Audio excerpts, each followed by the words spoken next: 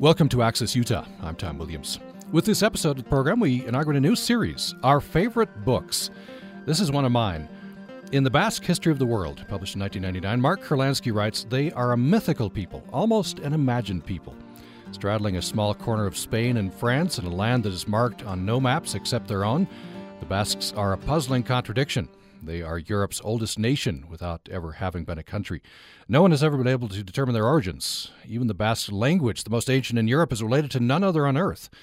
For centuries, their influence has been felt in nearly every realm, from religion to sports to commerce. So we bring on the author Mark Kurlansky, who's author of 29 books, and the latest, a very interesting book called Paper, Paging Through History. And we'll talk about that at the end of our conversation today. Mark Kurlansky, thank you so much. Welcome to the program. My pleasure. I've been interested in Basque people for a long time, and like I say, this became one of my favorite books when I discovered this, because I was able to learn all about the Basque people. How did you discover everything Basque? Well, originally, this was when Franco was still in power, and I mean, here was this last of the 1930s fascists, and he would have rallies and people would give fascist salutes, and the whole thing was a complete throwback to the 1930s, and nobody was writing about it anymore. And so I convinced a bunch of newspapers that I would write about it, and I got there, and nobody was really doing much of anything except debating when he was going to die, which seemed overdue. And then the Basques assassinated his chosen successor, Kurlansky, which probably changed Spanish history. And so I got the idea that things were stirring a little more in Basque country, so I went up there, and they were, but also, you know, it was just the most beautiful place I'd ever seen, and the culture was so rich, and a bit mysterious at the time because it was all being suppressed by Franco. So it was illegal to speak the Basque language, so I never heard it. Always wondered what it sounded like. Of course, now you hear it all the time. Yeah. So do you think it's becoming more popular? Or at least well known? It's become the lingua franca. It is the language of Basque country again. It's what all the kids speak. And, it's the leading language. It's in all the schools. On the Spanish side, ironically, the French are actually more repressive of Basque culture than the Spanish are. Just repressive of cultures in general, other than the French culture. So they don't have autonomous government like on the Spanish side. So they don't have their own schools. So it's much more difficult there. But on the Spanish side, everybody speaks Basque. Or everybody born after Franco times. There are so many fascinating things about the Basque. Let me start with language. The most ancient in Europe and related to no other language. Is that true? Well, it probably was related to other languages. I think what you should say is related to no surviving language. Okay, no current language, yeah. My guess is that, there's no such thing really as an orphan language. It comes from somewhere. And my guess is that there was a whole family of languages, and that this is the only one that survived. And the Basque people, they're organized around the language, isn't it? There's no word for Basque, only Basque speaker. Is that true? Euskaldun, Basque speaker, is how you say Basque in the Basque language. The Basque identity is very much about the language. A Basque is someone who speaks Basque. This gets very complicated because, first, there are some Basques who don't speak Basque, especially the generation that grew up under Franco. And, there are people in Basque country who are not ethnically Basque. But interestingly, if they speak Basque, that's good enough. Oh, really? So tell me about the language. It's an agglutinating language. I don't want to get too technical. I don't know anything beyond that. I'm fascinated by languages. It really agglutinates, man. Yeah. What does that mean? You have a root word, and you tack suffixes onto it that are prepositions and objects and adjectives, and so you have some very, very long words. Hmm. And then one of the really difficult thing about learning Basque is that the word order forces you to think in a completely different way. Oh, really? So it changes your thinking, the way you think. Yeah. Well, yeah, because it's just it's in a different word order, and I'm not very good at it, so I find myself sort of composing my sentence in my head before I say it, but that's not really how it goes when you speak it. You say you're not very good at it, but well. you've at least made an attempt. Do the Basque people appreciate that? If you try? They do. Yeah. In fact, most Basque people are fluent in French and Spanish, which I am also. And so usually after a minute of my awkward Basque, they gladly switch to French or Spanish, and I'll take it, yeah, directly. Another interesting fact, no one has ever been able to determine their origins. Origins are mysterious.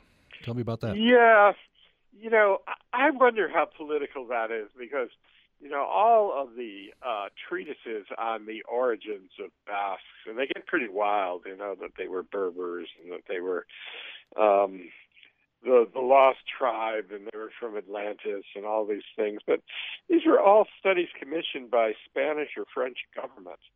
And it seems to me they were pretty eager to refute the obvious, which is that they were from where they are now. Right. Why couldn't they come from there? Right. I guess if you look at DNA, it's are we able to connect up through DNA with other and blood type also. There's a type A, not a C. There's a Basque blood type, and there's a lot of evidence that there are people in that area that are Romanized Basques. Like the Gascons. Gascons, which is the next region over in France. They're very much like Basques. They even wear berets, and it seems very similar in a lot of ways, except they don't speak Basque. They speak, a Latin language, a dialect of French.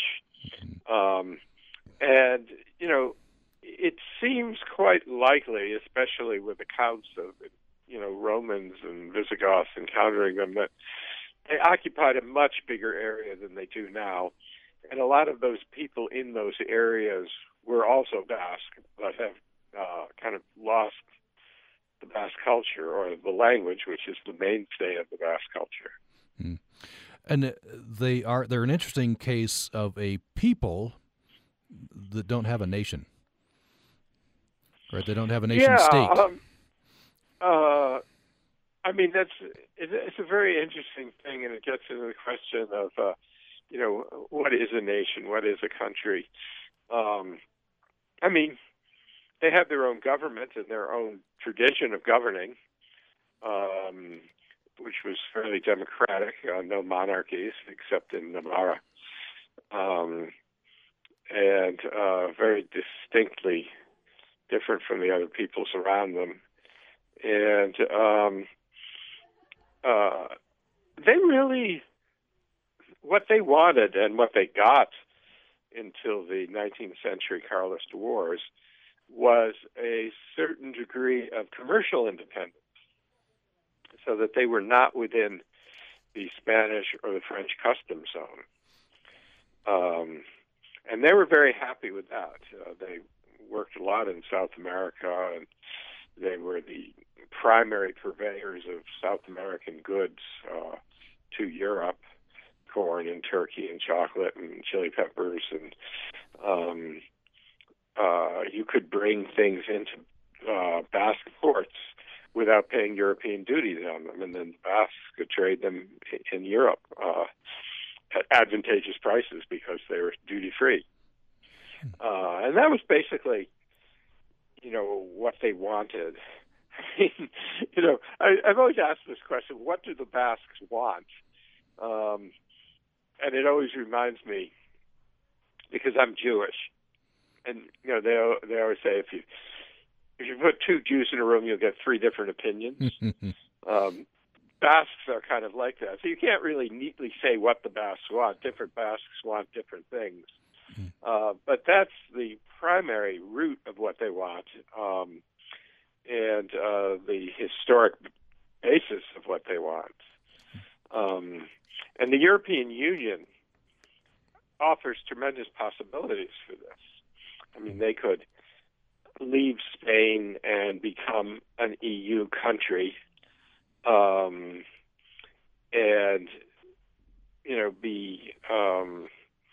be their own country, but be part of this larger thing. They wouldn't have to print money, and this is why most Basques are supportive of the EU. One thing you write, the singular remarkable fact about the Basques is that they still exist. They have, when many other peoples were quote unquote assimilated or into the broader culture, they remain. Yeah, it's just extraordinary the way they keep going on. And I thought when I was writing about Spain in the time of Franco, I thought, well, eventually this guy's going to be gone, and this whole repressive system is going to be gone, and then the Basques won't have anything motivating them, and that'll be the end of the Basques. And I couldn't have been more wrong. Why I remember when I covered what was called the transition, the period after the death of Franco when the new Spain was being set up, and then I disappeared to Latin America for a while, a few years, and when I went back to Basque country, I was absolutely amazed at how strong Basque culture had become. Why do you think? Why do you think the culture is so tenacious? Well, tenacious, is a word that's just often used to describe Basques in a lot of ways. They just want to be who they are, and there's some disagreement about how you define that. Language is one thing that everybody pretty much agrees on. So they need their own schools and, their own culture. And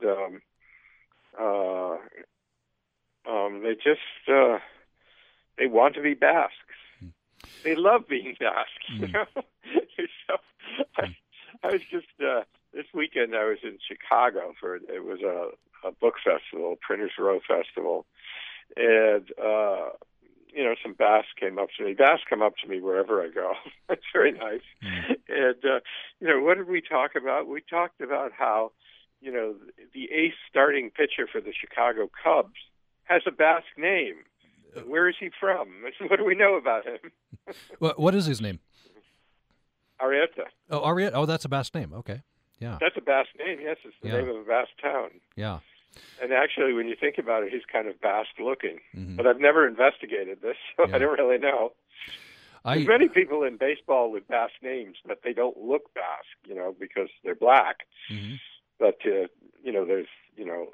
Echeverrias and Renterias and a lot of Basque names because of all of the Basque. There's a lot of Basque names in Latin America. Yeah, because of an interaction with Basque people, I guess, and then they spread out. I wrote a book about a town in the Dominican Republic that produced a lot of baseball players, and the mayor of the town was named Echeverria, which is the most common Basque name because it was the name given to all orphans.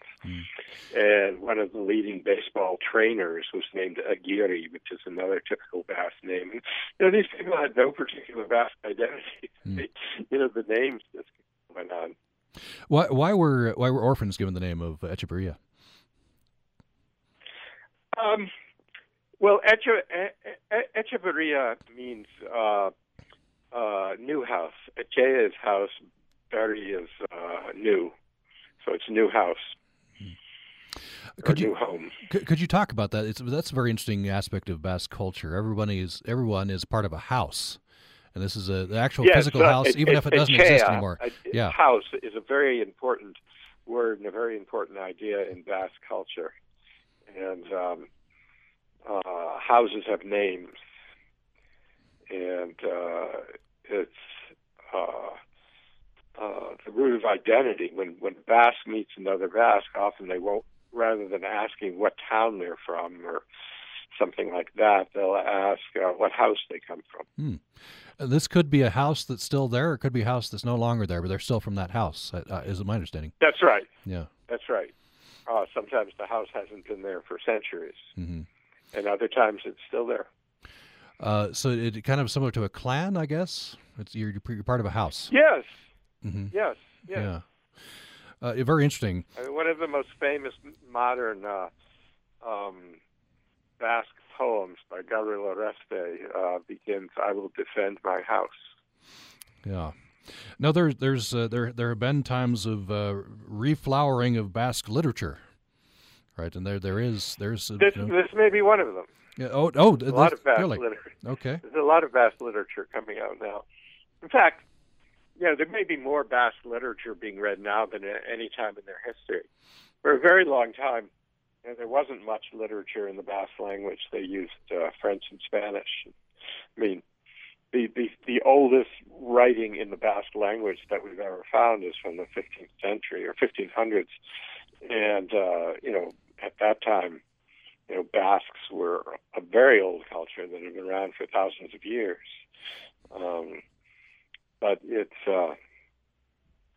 really started in the Basque literature started in the 19th century and through the 1930s till the Spanish Civil War.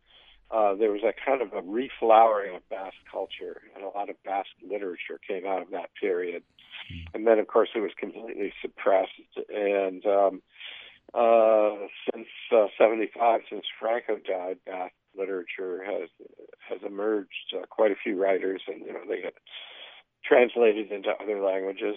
And some are pretty widely read. Let's take a brief break. When we come back, more with Mark Kurlansky. He is author of one of my favorite books. We are inaugurating today a new series on Access Utah, Our Favorite Books.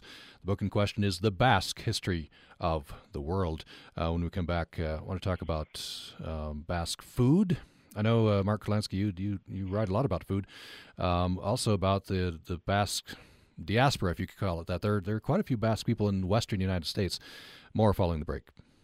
Programming on Utah Public Radio is made possible in part by our members and Dr. Court McCaughey, dermatologist at the Intermountain Budge Clinic, offering services including treatment and prevention of skin cancer, dermatologic surgeries, and medical dermatology for patients of all ages. Information at 435-716-1770.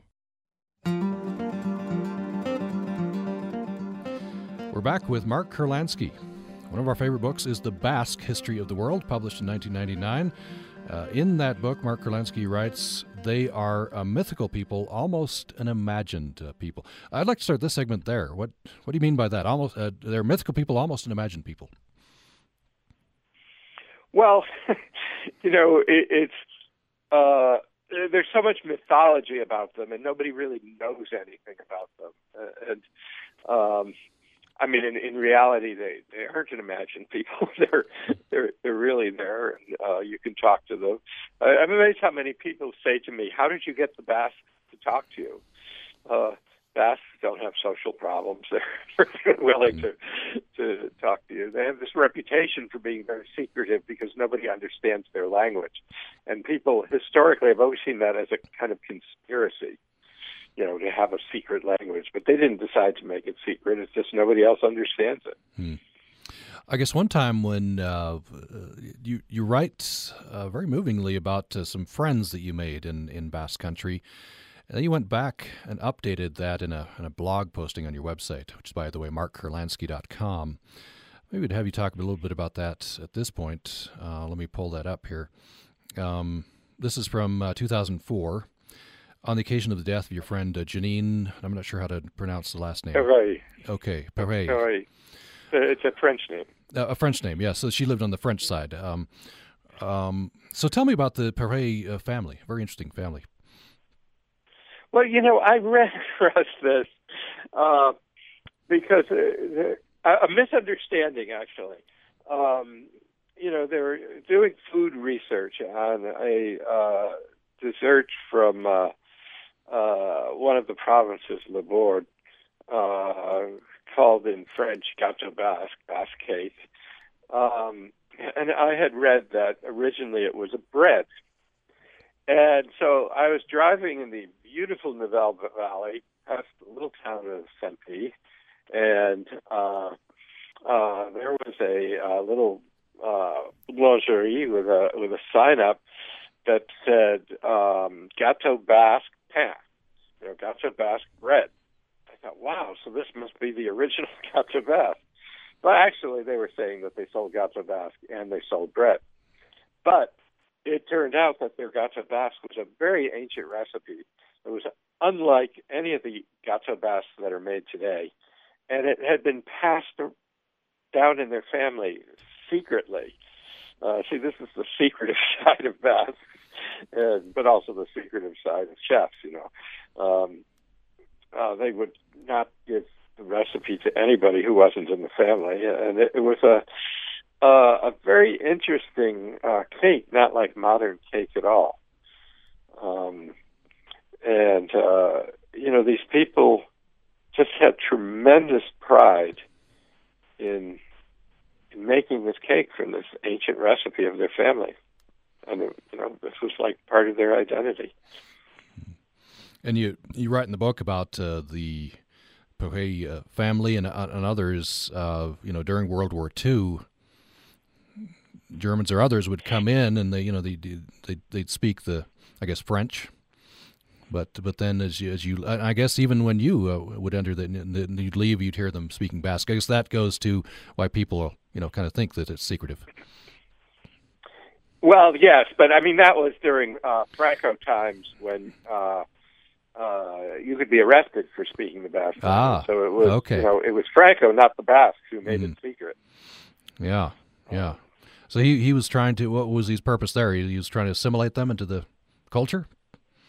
Destroy their culture. Destroy it. He absolutely hated the Basques. Because they were resisting? Funny because he actually, like most Spaniards, came from a minority culture himself. He was a Gallego from Galicia, not that far away. But he absolutely hated the Basques and wanted to destroy them, along with a lot of other people.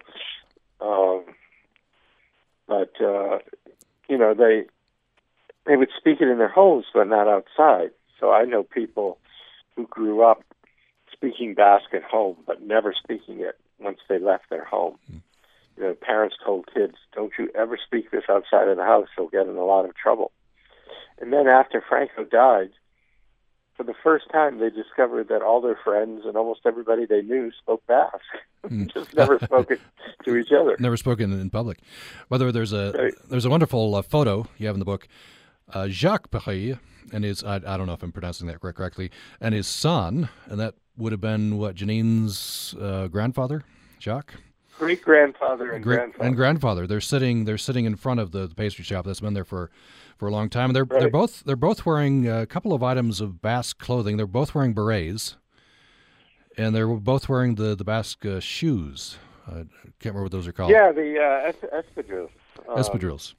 Yeah, Basque used to always wear espadrilles. I mean, I have photos of them working in steel mills. Vizcaya was a great steel center around Bilbao, and the workers in the steel mills were wearing espadrilles. What a bad idea! Yeah, right. Tell me about the. Well, let me preface this by saying I knew briefly a lady who married into a Basque family, at least with a Basque name. Las Kenotegi was their name. And I do know there are quite a few Basque in the western United States. My vague understanding is that many of them came over to herd sheep, but I don't know for sure. Yes, that is correct. Remember the old westerns about the cattlemen and the sheepmen going to war with each other, right. And then the cattlemen won? And they regretted that. Mm. There was nobody to herd sheep. And so towards the end of the 19th century, early 20th century, they started looking for people to herd sheep. Originally, they got Scots because the economy was bad in Scotland. And then it got better there, and Scots weren't coming over anymore. And then they found Basques. And Basques, very few Basques are sheep herders in the sense they are in America. The Basques are farmers that would have a very diverse farm, and among the things they would have would be a bunch of sheep. And they'd also grow things, and they'd have lots of different things going on. But so they knew something about sheep, and they recruited them, and they set up a center for them in New York City, and they'd come over by ship and land in New York, and they'd put them up in this house in Greenwich Village, and then the sheep people would go and recruit them and take them out west. And incredible stories. They had never seen so many sheep in their life, and had never seen such a vast country. The entire Basque country, which is 7 provinces, is about the size of New Hampshire. And they go out to Idaho and Nevada and Eastern California, Eastern Oregon, Eastern Washington State, some parts of Utah, and they'd be given 100,000 sheep or more to move around. I remember one old timer telling me that it looked like there was some good grazing on the next mountain, and so he decided he was going to drive the flock over there. And other people said to him, "Really? You want to do that?" And he said, "Yeah, I think it'd be good." So he went to drive them to the next mountain, and that took weeks. He thought he was going to have them there by sunset. They just had no preparation for the vastness of the American West. But they did well. Their families settled there. They're almost entirely out of sheep now. A lot of them have become very successful people. Paul Laxalt, who is the governor and senator of Nevada, is a Basque. There are lots of Basques in the Rocky Mountains. Yeah. I'd like to talk briefly about the geography of Basque Country, back to where the majority live. It's mountainous, and it's on a border. I don't know if that had effect on the culture. And one thing I don't know if they would have been involved in smuggling on the border there. Constantly. Okay. There were tremendous smugglers, and in fact, I think it was Janine Torroy, the woman who made the Gâteau Basque, who said to me that after the EU was established, so there was no longer a border between Spain and France, that she missed the smuggling. It used to be fun to sneak things back and forth across the border, and now you just take them and nobody would stop you. It just ruined the whole fun of the thing. Yeah. Tell me about some of the history is very important and interesting, and I think we don't realize some people in history that we've heard about are Basque. So let's start with religion. Ignatius Loyola. Yes, absolutely. Ignatius Loyola was the Basque, and so was Francis Xavier. The Jesuit sect is a Basque. The Basque sect,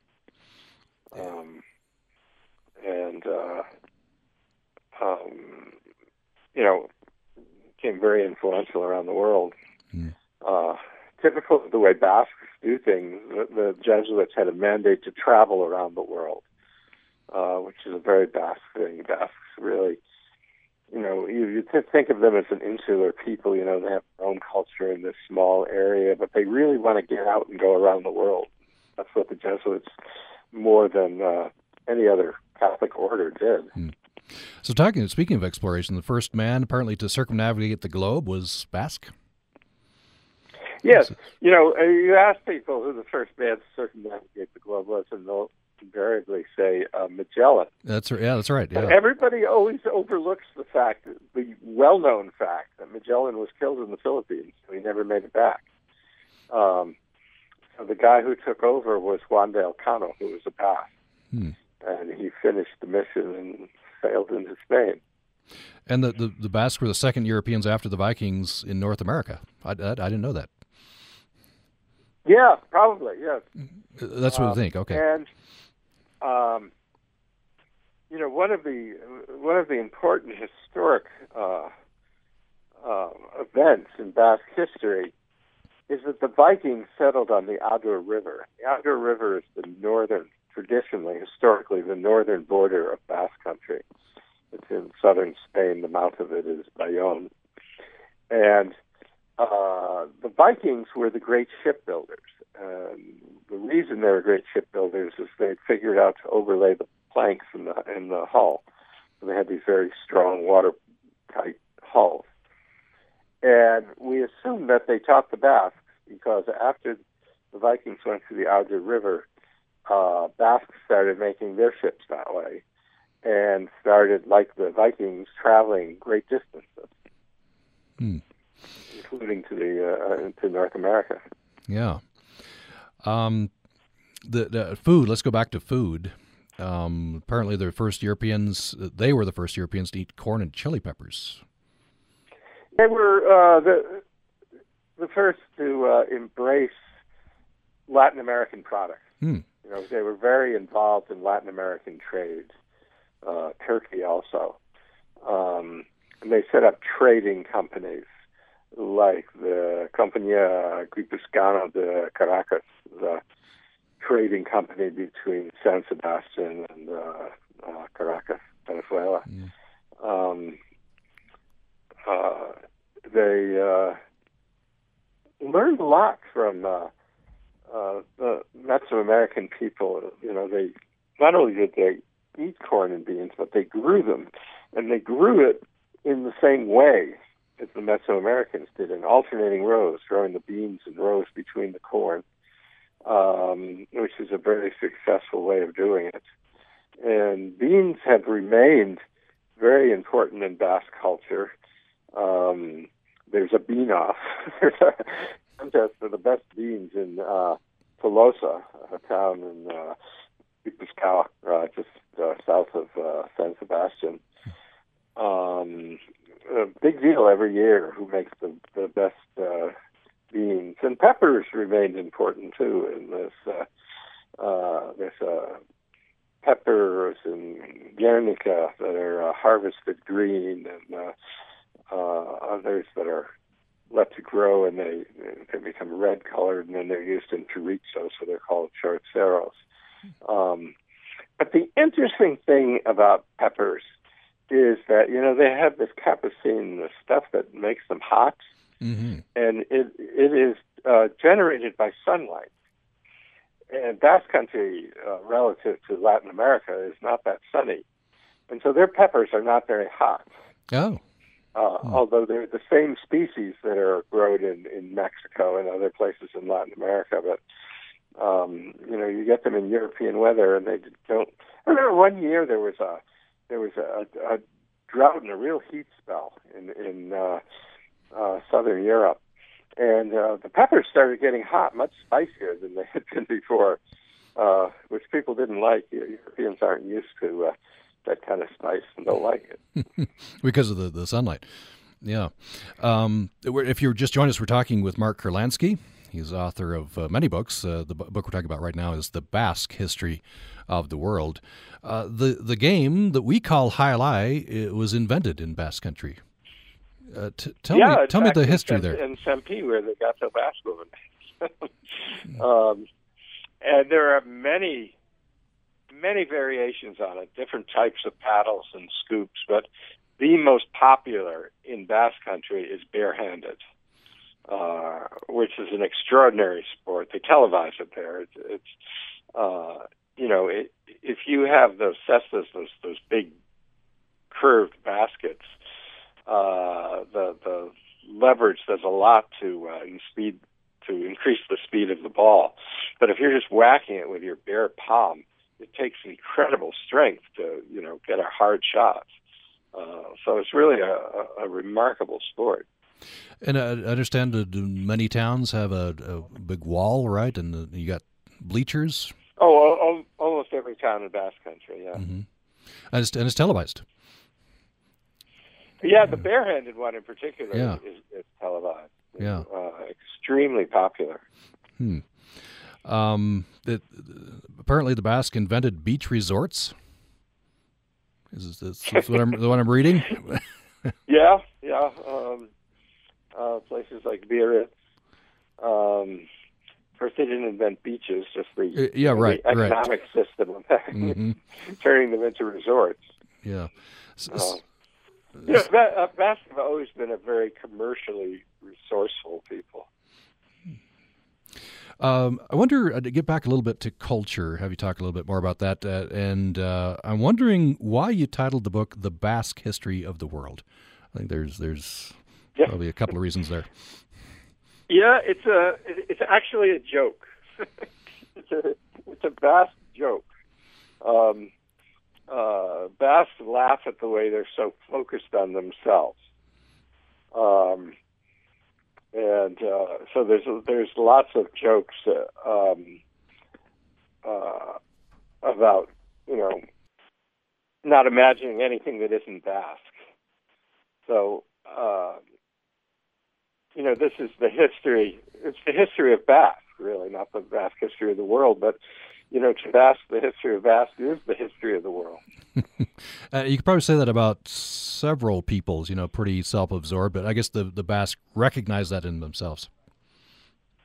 Oh, absolutely. I mean, they laugh about it all the time. Mm-hmm. I mean, it's just so, like sitting around with a Basque in Chicago, going from major league ball players to determine who was Basque. Mm-hmm. It's such a Basque exercise. Oh, yeah, I can just see that. What when you go back to Basque country, or when you talk to basketball players or with anybody Basque, what strikes you as being essentially Basque? I guess especially about the culture.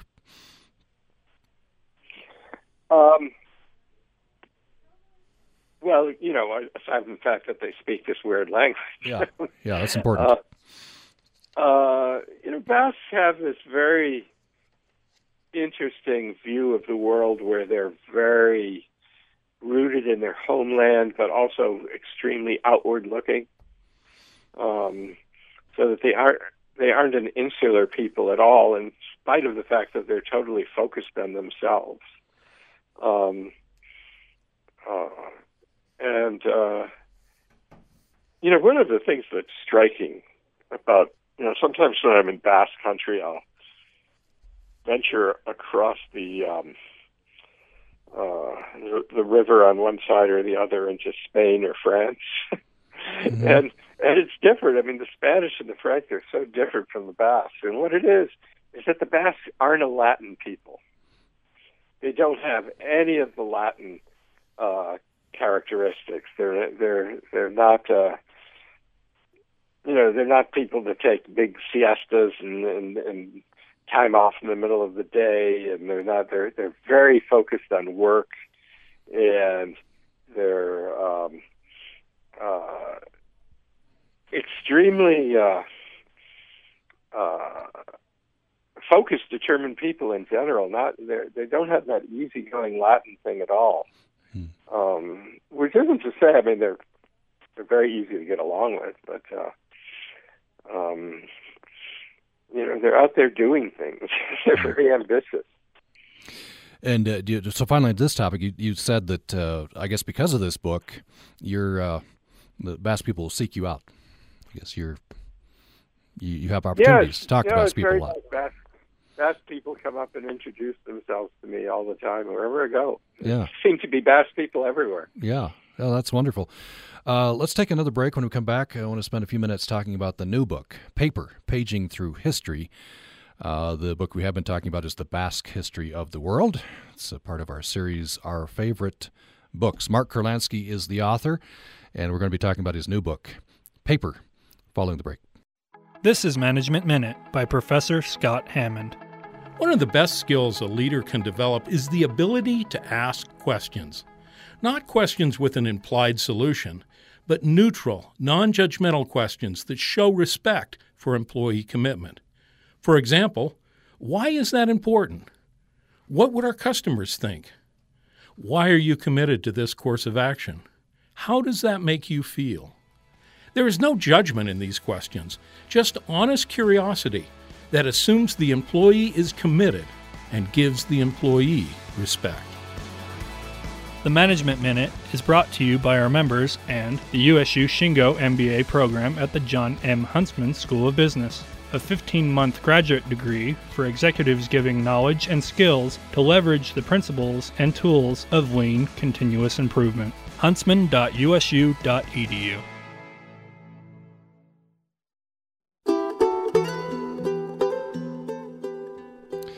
We're back with Mark Kurlansky. He's author of 29 books. Most recently, is the book is titled "Paper: Paging Through History." Mark Kurlansky is the New York Times bestselling author of Salt and Cod.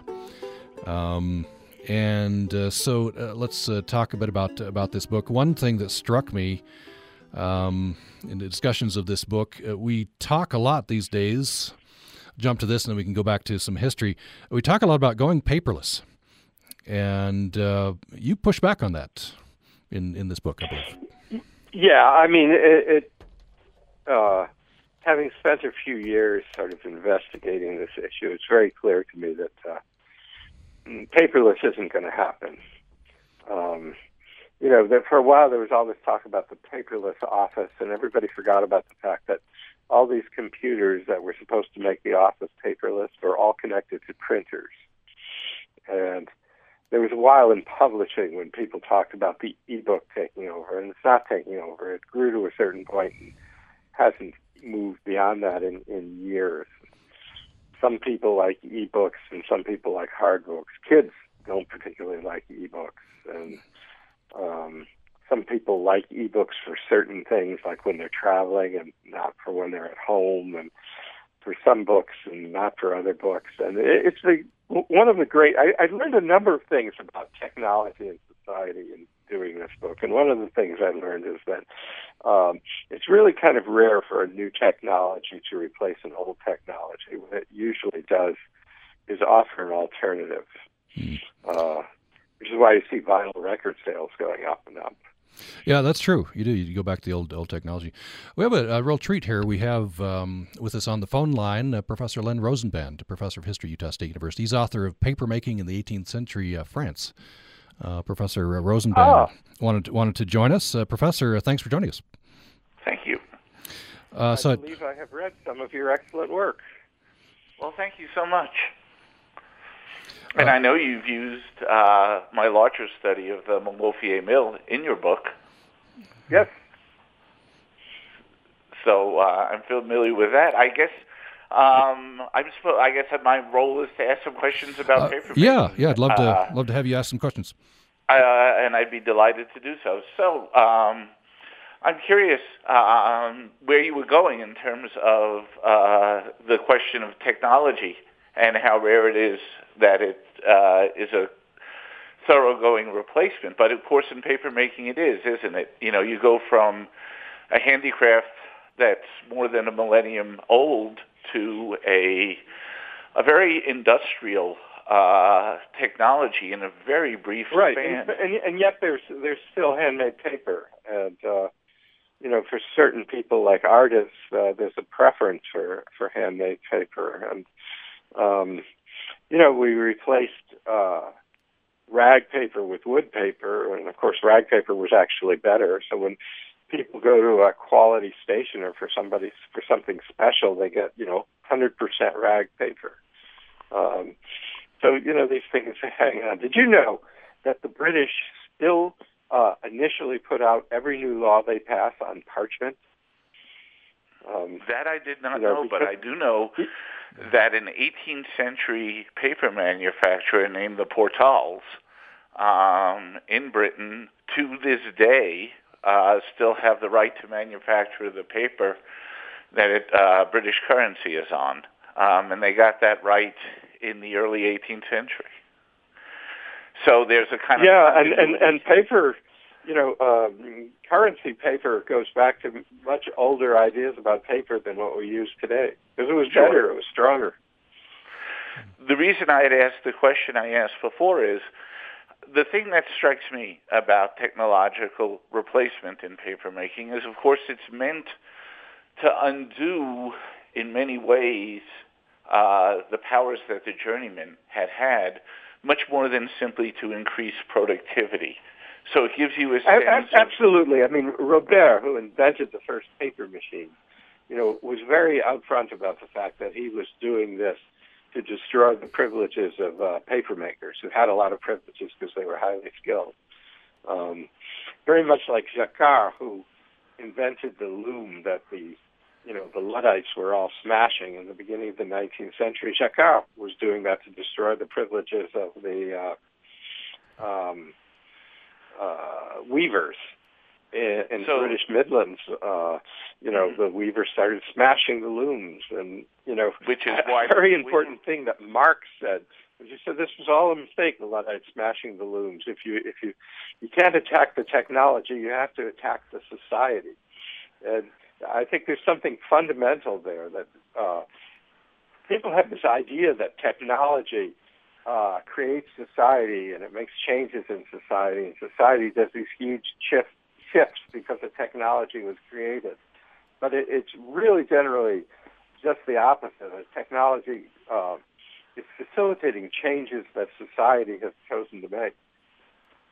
So if you don't like computers, you got to do something about society.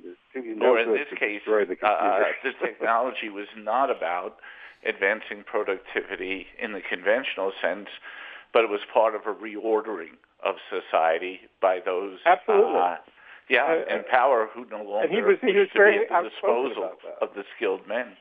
I mean, I think that there's a basic truth there that people who are trying to do things in society look for technology to facilitate those things that they're trying to do. Mm-hmm. And it's not.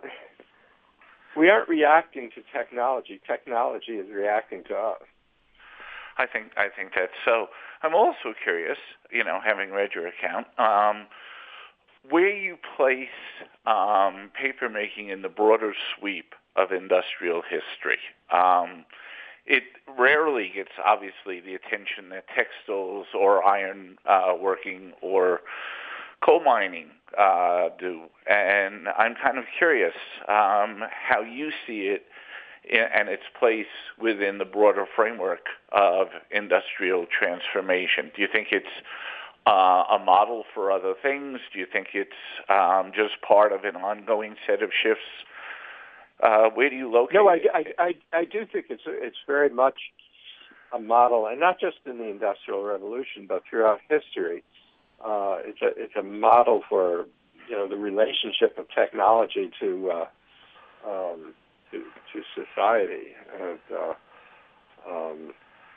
of course, papermaking was in the Industrial Revolution.